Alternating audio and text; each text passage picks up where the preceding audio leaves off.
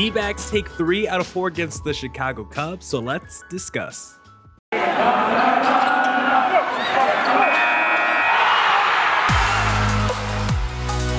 are Locked On Diamondbacks, your daily Arizona Diamondbacks podcast, part of the Locked On Podcast Network, your team every day.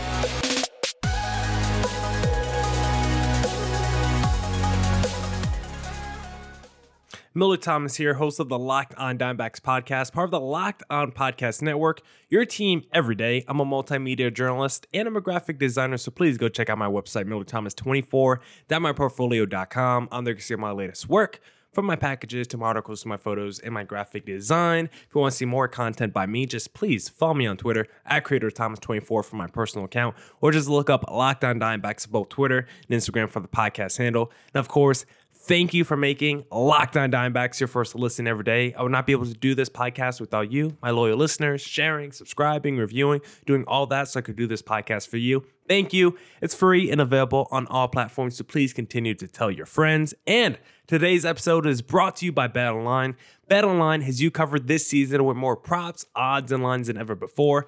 BetOnline, where the game starts. Now, let's talk about that series, D-backs versus the Chicago Cubs, because D-backs get their revenge against Chicago Cubs. They take 3 out of 4. Of course, the D-backs have been scuffling recently. They were on a 6-game losing streak, but they were able to right their wrongs in this series against the Cubs. They lost 4 straight against the Dodgers, and then before that, they lost 2 out of 3 against the Cubs. So it was nice to see the D-backs get their revenge in this series, and we got a little bit of everything in this series because it was a very entertaining series by the D-backs. We got to see a lot of great offense by the D-backs in this series the whole weekend. I mean, the D-backs smashed 9 home runs in the last 3 games, and they just weren't doing the long ball. 30 hits total in the last 3 games by this D-backs offense. They were finally unleashed, uncorked. Use whatever adjective you want to use in that ad lib because the D-backs offense was on fire the last 3 games. The starting pitching, it was serviceable. It was solid. It was good enough to keep us in these ball games. Of course, Merrill Kelly goes 5 innings. We got Bumgarner yesterday going 7. Castellanos pitching into the 6th on Friday. So we got good enough starts from our rotation to keep us in the ball games. And then the bullpen, most of the bullpen did their job this series, but overall, I think the bullpen did struggle in the last 3 games, but I think it was just mostly masked by the offense because the offense was able to do so much damage that the bullpen really didn't have to do much. So when the bullpen did give up an earned run or 2, it did not matter except for Sunday's game because the D-backs showed a lot of resilience this series, specifically the last 2 games, Saturday and Sunday, because I think they were both pretty similar to each other. Both of them have their starters kind of give up the lead early. Saturday, the D-backs go down 4 runs early. In Sunday's game, the D-backs go down 3 runs early. Merrill Kelly,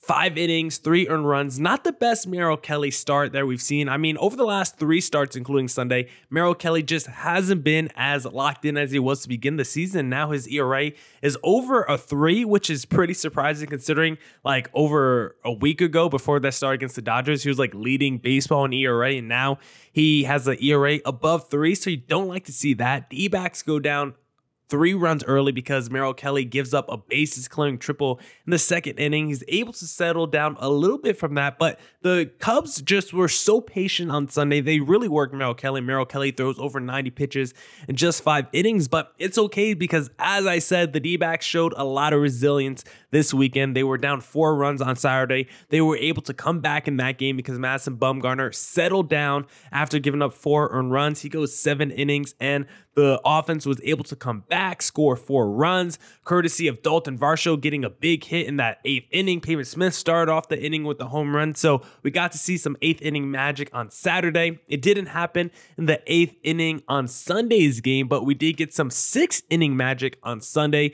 The D-backs were able to tie it up in that 6th inning, get all 3 runs back. Then they took the lead actually in the 7th inning. And I'm like, wow, again, the Cubs just blowing it late. And Saturday, the Cubs started to blow the game once they took their starting pitcher out, Justin Steele, who was absolutely working the D-backs lineup. But on Sunday, They didn't have to wait for the bullpen. That third time through the rotation against Wade Miley, the D-backs lineup was really able to lock in, and they were able to get 3 runs off Miley in that 6th, and then they were able to tack off another run in that 7th inning. And I felt like the D-backs had a real chance to win Sunday's game, but you knew they needed at least 1 to 2 more runs, like a 1-run game. And putting that ball in the hands of the bullpen, that is always a dicey situation. I thought it was going to get real dicey when Caleb Smith came into the game after Merrill Kelly. I was like, Caleb Smith, there's no way this guy takes us to the end of the ball game. And he actually walks 3 guys, I think, in that 7th inning. And somehow he's able to escape. Somehow he's able to hang on. We get Wendelken after Caleb Smith, like the 2 sketches guys out the bullpen. Maybe not, like pretty much any guy not named Mantiply is pretty sketch out the D-backs bullpen. And Wendelken somehow survives. Caleb Smith somehow survives. But it all goes to garbage, I guess, once Ian Kennedy comes in, because usually Mark Melancon is the number 1 culprit to blow a ball game for us. But number 2 on that list might be Ian Kennedy, who, despite having an ERA below 3 entering Sunday's game, it never felt like his ERA was below 3 when you watch him. Like, even though his ERA was below 3, it's not like I have the trust in him of a guy with an ERA below 3, if that makes sense. Even though his ERA was like a 2.9 entering Sunday's game, did I have the trust in Ian Kennedy to pitch like a guy with a 2.9 ERA? No, I don't trust Ian Kennedy in high leverage moments, despite having some really good traditional stats, and it proved out in Sunday's game, because the only time his ERA was below 3, he was like, hey, let me raise that ERA a little bit for you guys. And he gives up back-to-back home runs in that 8th inning. Usually it's the D-backs with 8th inning magic, but on Sunday, it was the Chicago Cubs with 8th inning magic. Kennedy gives up the back-to-back bombs, and the D-backs go down, and they're not able to come back, because after the D-backs give up back-to-back bombs, I mean, it felt like the game was lost. It didn't feel like the D-backs offense was going to come back once they were down 1 run entering the 9th. If it was a tie game like it was Saturday, where it was 4-4 again, yeah, I think the D-backs had a great chance to win that game in extra innings. I think they would have won that game in extra innings, but because the D-backs because the D-backs went down and were in a deficit entering the 9th, I just felt like the game just deflated so much in terms of emotion, and it just felt like the energy left so quickly because you were up, then all of a sudden you're down, and there's all of a sudden just like 20 minutes left. It's all of a sudden the 9th inning, and the game is on the line. And I think everything just happened so quickly for the D-backs. I think if Ian Kennedy gives up those back-to-back runs in like the 6th or 7th inning, it feels a lot differently. But because it's right at the end of the game, your back is all of a sudden against the wall, and you have no time to come back. You got your bottom 3 hitters in the lineup coming up to bat in that 9th inning as well, capped off by Drew Ellis. So I just think Ian Kennedy giving up back-to-back home runs in that situation just deflated the game so much. Emotions, energy, and I think more than anything, that's why the D-backs lost that game specifically. I think if it was a 4-4 game and Ian Kennedy only gives up 1 home run, I think the D-backs could have came back in extra innings, but I think that second home run was the dagger shot for the Chicago Cubs, because we saw the D-backs come back from the 4-run deficit Saturday. They tied it up 4-4. Dalton Varsho I think he hits the single that scores 2. He tries to turn it into a double, but he gets thrown out, stretching it out to second, but he's able to make up for it in the 10th inning Saturday with the bases clearing, basically almost an inside the park home run. I think they give an error probably to the outfielder, because he probably should have stopped at third base. But I mean, it looked like it was going to be a 3-run bomb for Dalton Varsho. It's off the wall. He ends up scoring anyway on that play. And so we get the Dalton Varsho magic on Saturday after being down 4 runs. We tied up 4-4. We win it in extra innings, and it felt like we had a chance to do it again Sunday. We were down 3 runs. We end up going 1 run. The Cubs tie it up, then they take the lead, and it's like, man, the D-backs had a chance to win both games after being tied 4-4, but unfortunately, Ian Kennedy blows it on Sunday. But overall, it was still a great series. And now the D-backs, you hope that they keep their momentum going, because now they're going to have a 2-game series against the Kansas City Royals before playing the LA Dodgers again. So you got to build off this momentum, get a 2-game sweep against the Kansas City Royals, go 1 game above 500, and then this way, If you lose 2 out of 3 against the LA Dodgers, it doesn't look too bad overall in the standings. You'll still be a 500 baseball team. And if you're the D-backs, you would take 500 baseball, as we get pretty close to entering entering June. The D-backs are a 500 team entering June. I think you're pretty happy with that as a D-backs fan. I think this season is already off to a better start than a lot of people probably anticipated. Personally, I thought the D-backs were going to be slightly competitive this season. Like I said, I would have taken the over on their season win totals. I had them winning between 73 and 75 games. So I thought they were going to be borderline competitive this season. But so far, the D-backs have been playing even better baseball than probably what I would have predicted. So let's hope they could build off the momentum from the Chicago Cubs series, keep it going against the Kansas City Royals, take the momentum from both those series, and hopefully they can do better than winning just one game against the LA Dodgers, because we've already seen the D-backs win one series this season against the LA Dodgers. So hopefully the D-backs can get their second series win against the LA Dodgers this week. And to do that, the D-backs are going to need a big boost. And the best place to get a boost is Built Bar, because if you haven't tried Built Bar, they're absolutely delicious. I mean, they're low calorie, they're low sugar, high protein, high fiber. They're great for the keto diet. If you want your own Built Bar, just go to Built.com and use promo code LOCK15, because right now, Built Bar has these things called Puff Bars, which are absolutely delicious because they're protein infused, they're marshmallow infused. Right now, they got this flavor called Brownie Batter, which is just absolutely freaking delicious. Just go to Built.com, as I said. Promo code LOCK15 for 15% off your next order. Promo code LOCK15 for 15% off at Built.com.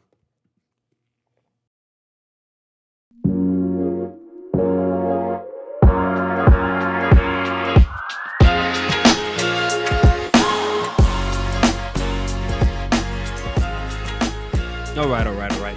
Let's get back into the podcast. And on Friday's pod, we did a little thing.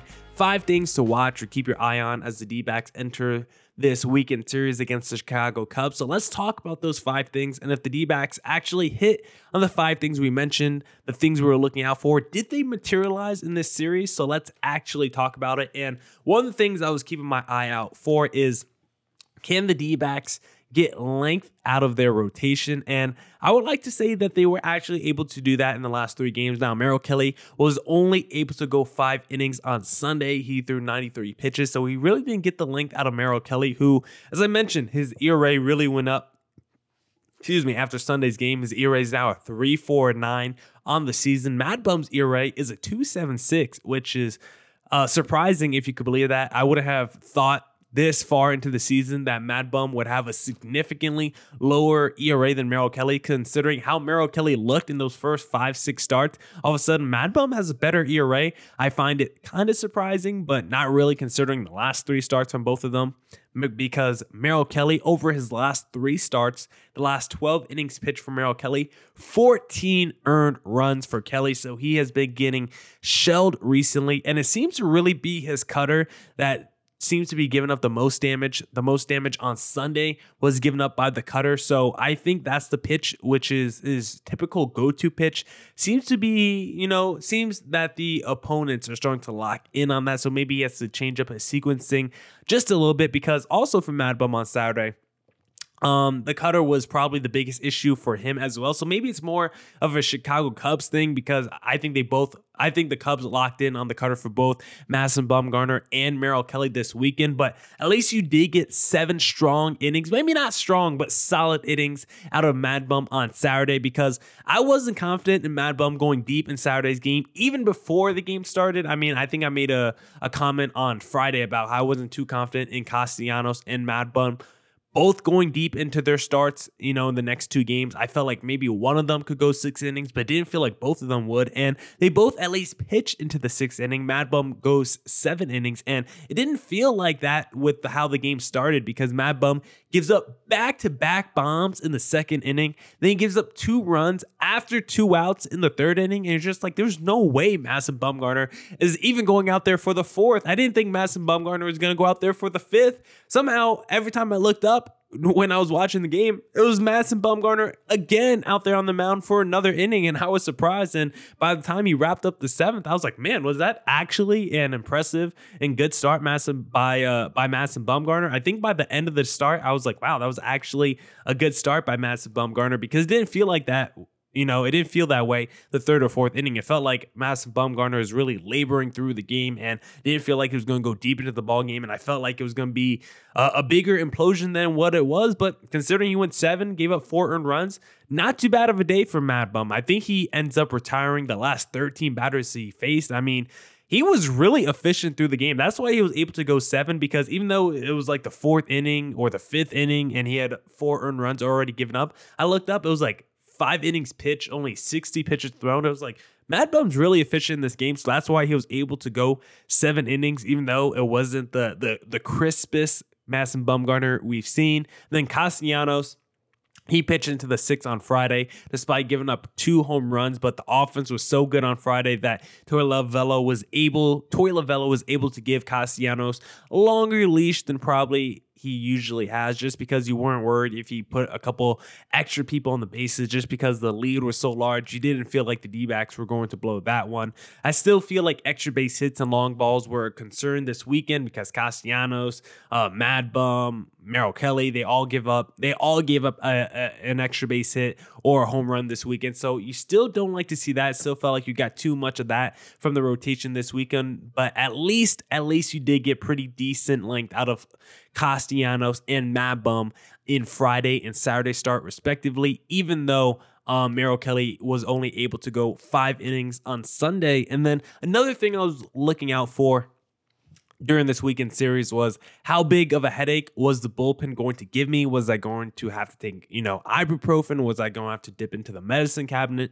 That was a question we had on Friday. And the bullpen, I think, did struggle, but because, like I said earlier, the offense was so good, it wasn't like the bullpen had to go out there and have shutdown innings. I mean, a lot of the times the D-backs were up 2 to 3 runs, so it didn't really matter, because Mark Melancon tried his best on Saturday to blow the game. I mean, he allowed the ghost runner to score in the 10th inning, but the D-backs were already up 3 runs entering the 10th inning. So allowing that ghost runner to score, I mean, it didn't really matter. He was probably going to score anyway. I wasn't too upset about that. It doesn't even count against your ERA. So I wasn't really mad that the ghost runner scored. But then Mark Melancon gives up a 2-out double, and that scores another run. And then all of a sudden, it's a 1-run game. There's a man on second. You're like, is Mark Melancon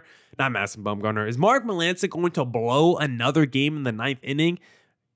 This time it was the 10th inning. And thankfully, Mark Melancon did not blow it. He was able to get out of the inning. The D-backs pick up the win, but it was just another stressful outing by Mark Melancon. And if you're wondering, why do the D-backs keep trotting Mark Melancon out there and save opportunities? It's because he's 9 for 10 in save opportunities. He's a 90% success rate in save opportunities. Even though it looks ugly and it looks nasty most of the time, he converts to save opportunities. So that's that's the only answer why Mark Melancon keeps going out there in the save. And that's only reason why Mark Melancon keeps going out there for save opportunities. And then in Sunday's game, Ian Kennedy did implode, because maybe he shouldn't have gone out there for his 4th appearance in 5 days, but he did. He gives up back-to-back home runs, and he's probably the main reason why the D-backs lost Sunday's game. Friday's game, I don't think the bullpen was too great either, but because they just absolutely bombed the Chicago Cubs, it did not matter. I would rather see Ian Kennedy and Mark Melancon become the 7th inning guys, the high leverage guys, in the middle innings. Maybe be the guy that comes in the 6th inning when your starter only goes 5 innings, because a guy like Ian Kennedy, he could give you some length. He used to be a starter back in his day, so a day like today where Merrill Kelly only goes 5, maybe you put Ian Kennedy out there for the 6th and 7th inning, if he doesn't give up back-to-back home runs. But the D-backs did, and those two always seem to be the two kryptonites in this bullpen. Of course, like the Wendelkins have been perfect. The Caleb Smiths of the world aren't perfect either. But Mark Melancon and Ian Kennedy are supposed to be the 2 shutdown guys in the back end of the bullpen. They just have not been that so far this season. I think opponents are batting like 280 off Ian Kennedy this season. I think it's over 300 against Mark Melancon. So I would rather see Mantiply and Kyle Nelson be the 8th and 9th inning guys, but that's not going to happen. They don't have the track record that the Kennedys and the Mark Melancons does. They don't have the pedigree, and they also don't have the investment they also don't have the investment because, Mike Hazen did pay a nice little contract to Mark Melancon this offseason. So I think there's a greater need for those guys to work out than a Mantiply or Kyle Nelson in the back end of the bullpen. So I don't think we're going to see Melancon or Kennedy come out in the 8th or 9th inning, come out of their roles as the 8th or 9th inning guys for a while. I think they really have to keep screwing up for another month and a half before there's any hard changes in the back end of the bullpen. I think they're going to keep steering this ship with those two guys in the back end of the bullpen, and it's going to be stressful. Some days it's going to be like the Titanic and they're going to hit the iceberg, and some days they're going to have a successful mission and able to, complete their voyage. That's all I got from my shipping reference and analogy. So let's hope the D-backs bullpen is able to figure out something. Maybe they're buyers at the deadline. The D-backs are Mike Hazen. Maybe they go out there and acquire a reliever. They did acquire some guy named Paul Fry, I think, the other day from the Baltimore Orioles. We'll see if he gets called up soon to make an appearance or whatever. So we'll see if that helps out the D-backs bullpen. I mean, they've been pretty good with these waiver wire, fringe rotation guys, fringe roster guys in the past with the Noah Ramirez's and the Mantiply. So maybe Paul Fry can be another one because the D-backs desperately need help in the back end of their bullpen.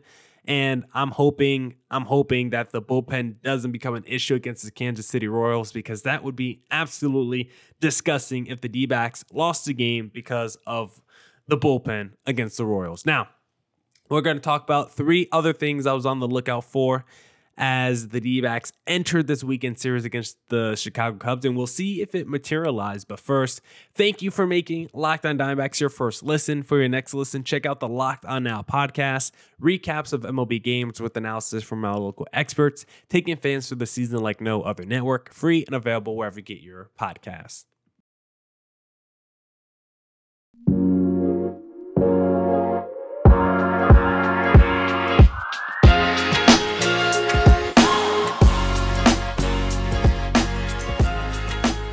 Now, let's discuss the 3 other things that I was watching out for as the D-backs entered this weekend series.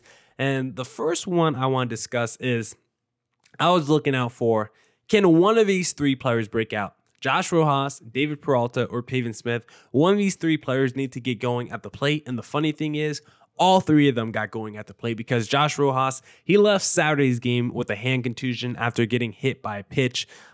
He hurt his hand, so hopefully he doesn't have to go on the injured list, because Rojas went bananas on Friday night with 3 bombs and 3 plate appearances. He looked crazy at the plate. I mean, I don't know what words I can use. I don't know other ways to describe it. I mean, he went bananas. He was on fire Friday night. Give him the little fire badge like you do in 2K, because he was on fire. I'm sure the show has it as well. So great job by Rojas on Friday. Wish we got to see him the rest of the series. David Peralta was backing up Rojas in that game, and he had 2 home runs as well that day. David Peralta also went 1 for 3 with 2 walks on Saturday. Then Pavin Smith had a huge pinch hit home run on Saturday to get the Magic started in the 8th inning. He also went 2 for 4 with the RBI on Sunday.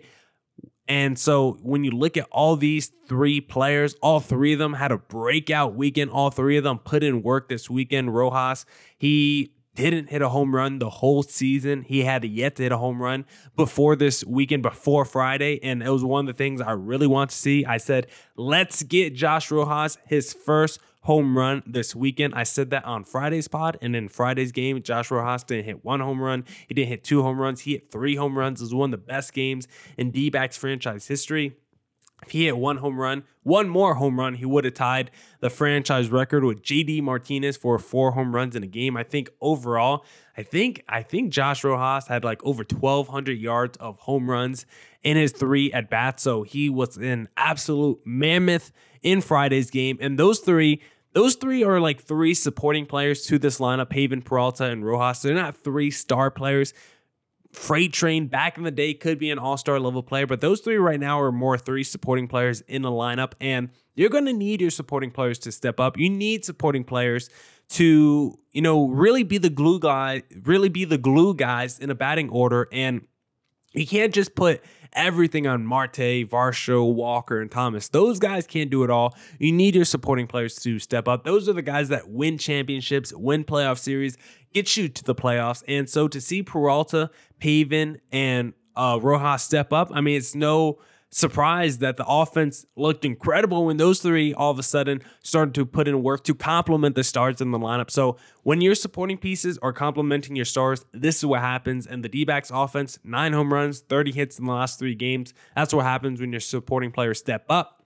Another thing I was watching out for, will Alek Thomas finally move up in the lineup? Of course, the answer is no. He still looked incredible at the bottom of the lineup because he was batting 7th or 8th every day, and he did get a home run in Friday's game. That was very nice to see. I mean, he's just always doing something positive at the plate. He's always putting the ball in play with the chance to beat it out for a single. He never seems to strike out. Like, the man just doesn't have bad plate appearances. I mean, it's usually a lot of ground outs or maybe weak fly balls. If he does get out, it's not a strikeout usually, which I like to see. If you're going to get out, at least put the ball in play and give yourself a chance to maybe get on base or create an error. Just do something. Striking out is just so demoralizing and frustrating to watch. At least if you do a little ground ball dribbler, maybe you could beat it out. Maybe the guy boots it like we saw what the Dodgers did, Max Muncy did today to let the Philadelphia Phillies win. So I do like to see Alek Thomas because he's always putting in work, but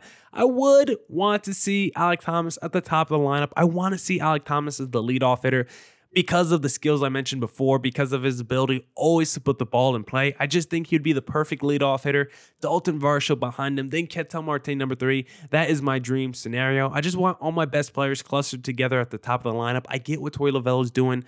Thomas is doing a great job of lengthening the batting order and doing damage at the bottom of the lineup. But I would rather see him do damage at the top of the lineup with Dalton Varsho, Ketel Marte, and Christian Walker. So hopefully that can happen sooner rather than later. And then the final thing I was watching out for entering the series was who was going to catch. And of course, Dalton Varsho was the main catcher this weekend. He caught 2 or 3 games. The only game he didn't catch was Friday, where Greiner caught Friday's game and started, and he struck out 3 times. He looked fine behind the plate as a defensive catcher. Varsho was really the star on Saturday with his clutchness in the 8th and 10th inning. He had a great weekend. Greiner, don't really have much to say about him. Dalton Varsho was the main catcher this weekend.